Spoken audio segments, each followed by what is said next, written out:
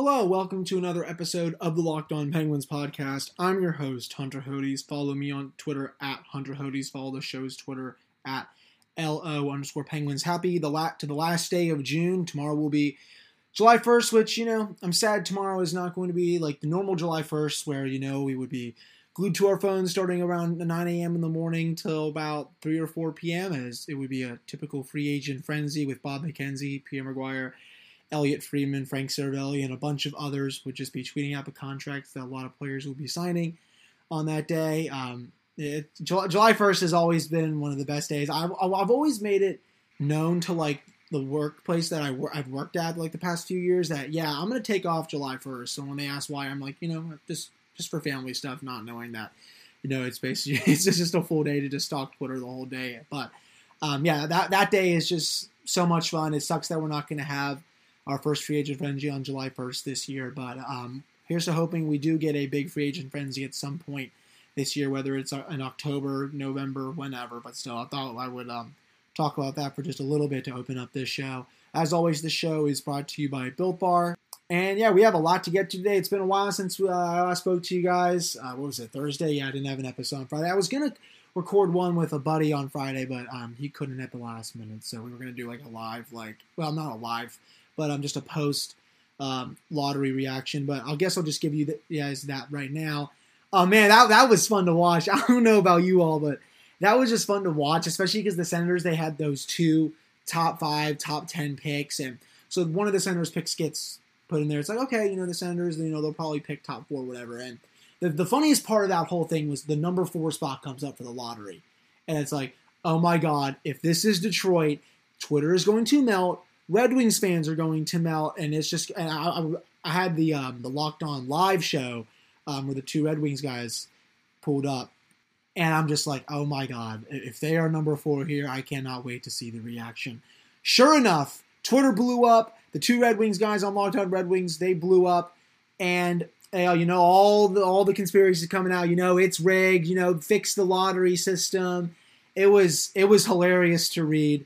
And, in a way, I do really feel bad for Red Wings fans. A team that was one of the worst teams in modern NHL history. I mean, God's sakes, people, they didn't even win 20 games this season. They were just a truly awful, awful hockey team. You cannot put their suckness just in 2 words just because they sucked so bad. I think it was, 17 wins? It was the actual number. I know it was below 20, but I believe it was around 17 wins. Yeah, that's pretty embarrassing. I don't know if they should do it the way the NFL does. The NFL just rewards the worst team for being, bad. They get the number 1 overall pick. But, there might be some changes that they may need to do to the lottery. I mean, I do think it is kind of bullshit. I mean, I guess we'll just get into it now that a team like the Penguins or the Maple Leafs or the Oilers, if they lose their play-in series game, they will each have, if all 3 of those teams lose, they will each have a 12.5% chance to win the number 1 overall pick. I'm sorry. That's not really fair. I mean, it would be funny if the Penguins somehow won it. We're going to get into that talk in a little bit here, but just because, the conspiracies would come out, but still, them winning it, or Toronto or Edmonton, especially Edmonton after how many number 1 picks they've won, just them winning it, it just wouldn't sit well with me, and I'm sure, of course, a lot of people too. Now, would it sit well with people with Team Chaos? Absolutely. Team Chaos is always funny, but a team like the Red Wings, who has been desperate for another franchise player in Alexis Lafreniere, the fact that they're going to pick 4th and a team from the play-in losers that basically made the playoffs this season, or, I mean, if we weren't in a pandemic, a team that was potentially going to be a playoff team in the 16-team playoff is going to get Alexis Lafreniere. That's pretty embarrassing. It's not really a good look for the league. Of course, when you have the number 3 pick, so it's like, okay, you have the play-in team is at the top 3 pick, then you have LA and Ottawa. I'm like, okay, you cannot have the play-in team get the number 1 pick, right? So Ottawa gets 3. It's like, okay, so everyone's like, okay, if Los Angeles gets 2, it's going to commence. And like I said, sure enough, it happened. Los Angeles gets 2. I mean, they're still going to get a really, really good player in number 2. I think they're going to get Quentin Byfield. That's what I'm reading, and that's what I'm seeing on a bunch of Kings websites, a bunch of mock drafts and all that. And I mean, the Kings are going to be pretty decent, I think, in the next few years, especially if they're able to shed Drew Doughty's contract and maybe shed Jonathan Quick. They have a really deep pool of prospects. Kopitar is still on Zay Kopitar. Dustin Brown is still okay. They're young too. They're going to be good, I think, in the next maybe 3 to 4 years with the way Rob Blake is rebuilding that team. I've actually really liked the way he's doing, but still, what a weird, crazy NHL draft lottery night. That was absolutely hilarious. So I guess we can get into it now.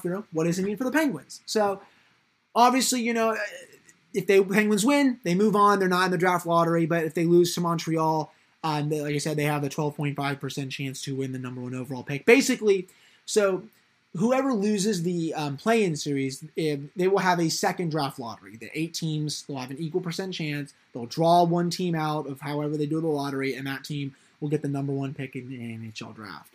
So this begs the question, what a lot of people are saying, well, should the Penguins tank the series? Should they just lose on purpose? No, I'm going to say no. I'm someone, I hate losing more than I love to win. Even though it's during a pandemic year where there's, who knows who's going to win it, who knows if we're going to have a season. We're going to have more on that coming up in the next segment, actually. But still, I'd much rather beat Montreal. Montreal's not good.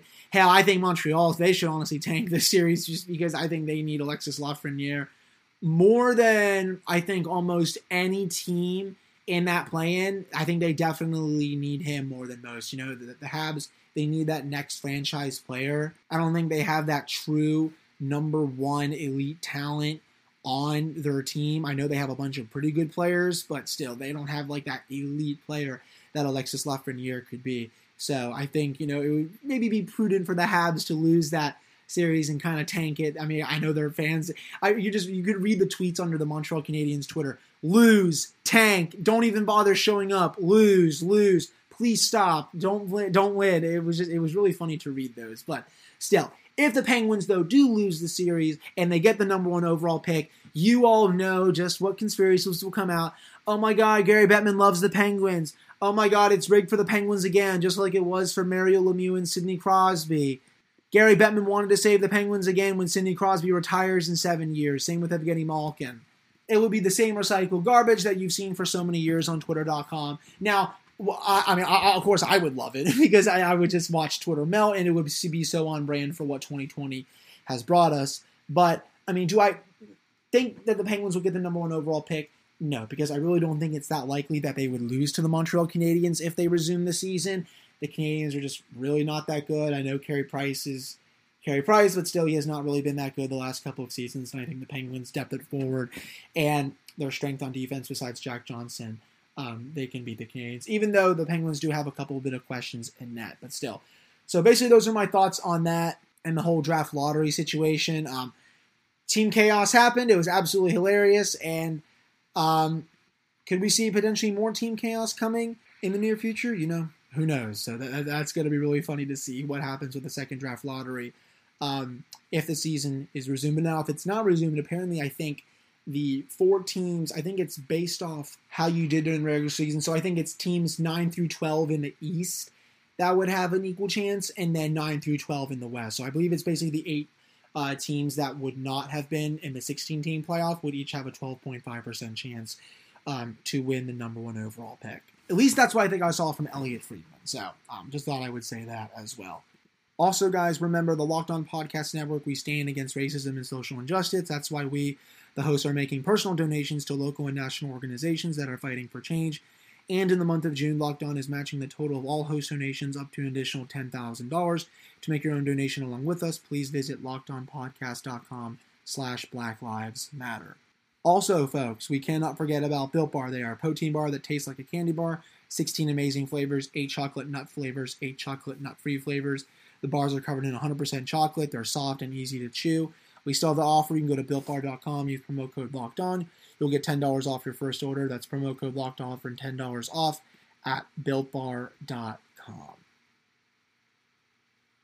All right, so we're back here on this episode of Locked On Penguins. So we've had some hub cities. Well, we've had some potential getting closer announcements, and then Bob McKenzie's like, well, nope, they're not going to do this today. And then today he's like, well, we could get one today, and then it's like, nope, it looks like it's going to be delayed. I think they're basically just waiting for like the phase 3 and phase 4 protocols, basically. But Bob did say it sounds like they're down to 4 main cities. They're going to pick 2 of them. So Las Vegas, Toronto, Edmonton, and Chicago. So basically they're going to pick 2 of those 4 cities. Emily Kaplan, actually, of ESPN had a report today.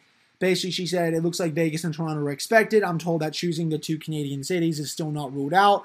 I've said it many times. I'll say it again for you guys. If you guys have not heard this from me say this before, that is what the NHL should do. I have no idea why they're bothering with Las Vegas. The spikes are really, really happening there right now.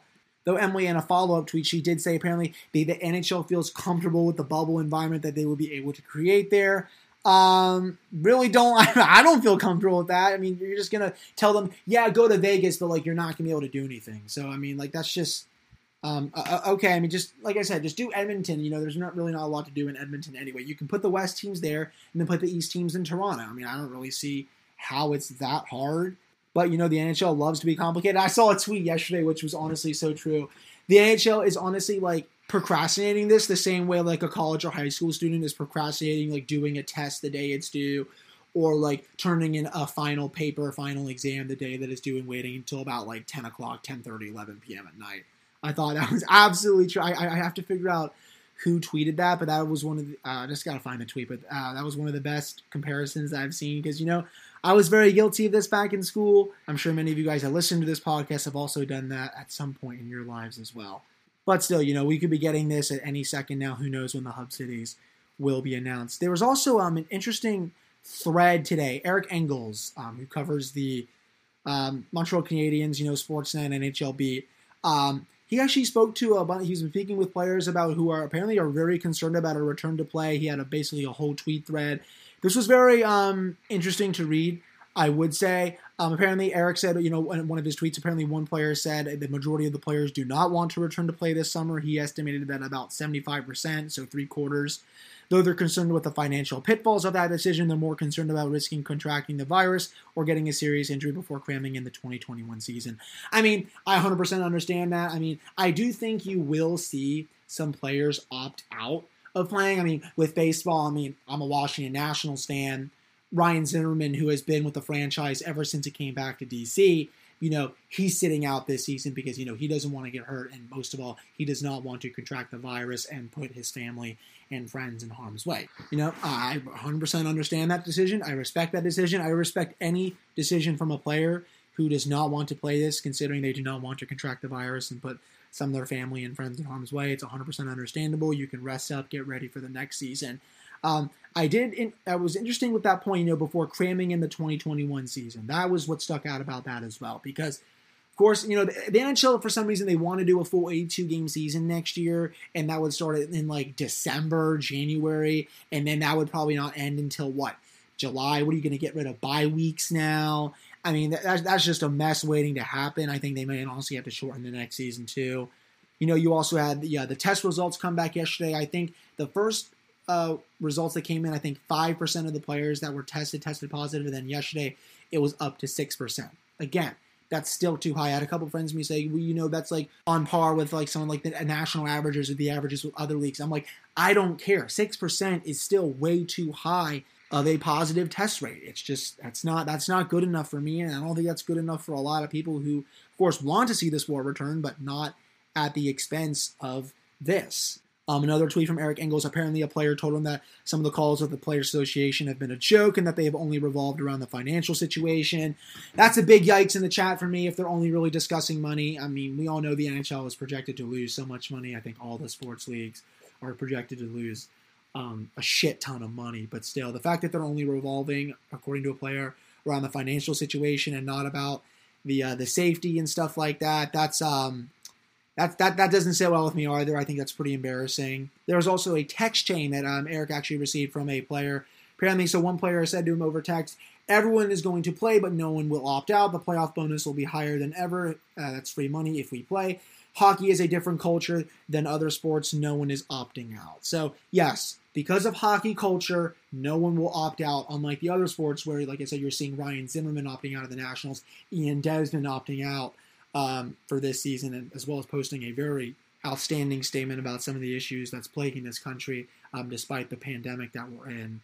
And, you know, like, this is just, like, the problem, you know, like, the players, they're going to just risk their long-term health because of the hockey culture, and, like, they know that this is a very terrible idea. for them, but you know what? I guess they're just going to do it because, just because of hockey culture and the way it is. And perhaps, honestly, like the biggest tweet from this, Eric says, all players I spoke with are frustrated about being kept largely in the dark about how they'll safely be able to resume play. That is unacceptable on the highest levels. How are you going to be keeping the players that play in this league in the dark about how you're safely going to be able to resume play? I really don't understand that. I think this is why these calls, they cannot be just an executive board call. You need to have a lot more players on these calls so that they can voice their criticisms, voice their concerns about all this, and let the other players that, probably are more positive about this, let them hear it so that there's another side to it. But, I guess the executive board call is really not doing that, I guess. It just doesn't really make any sense to me. Like that tweet just really, really honestly pissed me off because, if the players are being kept largely in the dark about it, that's just unacceptable. I mean, I think I remember reading in Elliot Friedman's 31 Thoughts. I think there's going to be a whole vote that has to pass about this. I'm going to be curious to see if a lot of player concerns are brought up during that vote, if some of those calls are going to get pretty raucous. I didn't see in Friedman's 31 Thoughts report that apparently the Canadiens call was pretty raucous. I mean, you saw Carey Price last week, guys, who the Penguins, of course, will play at the Canadiens if the season resumes. He didn't really seem like he was too thrilled with the season resuming, that he has to leave his family. You saw, if you guys didn't see, he had a very heartfelt Instagram post about his family. That he has to leave his family to go to Montreal to start practicing again because training camps, I think, are expected to open now in 10 days. I think it's about a week and a half now that training camp's expected to open. But Bob McKenzie did say yesterday, I think they could potentially push that back 3 to 5 days. Elliot Friedman also said that in his 31 Thoughts. Few days prior to that too. I'll say this though to wrap up this segment. I would love for live sports to return at some point this season. I know a lot of you guys would want live sports to return as soon as possible, but we're not going to be able to do that until a lot more people start taking this pandemic more seriously. It has been 3 months. This thing is not going away. It is spiking in so many parts of this country right now. I'm lucky that it's not in Virginia. I want people to stay the hell out of my state. But still, I know this is just me ranting, but please, when you go out, wear a goddamn mask and social distance.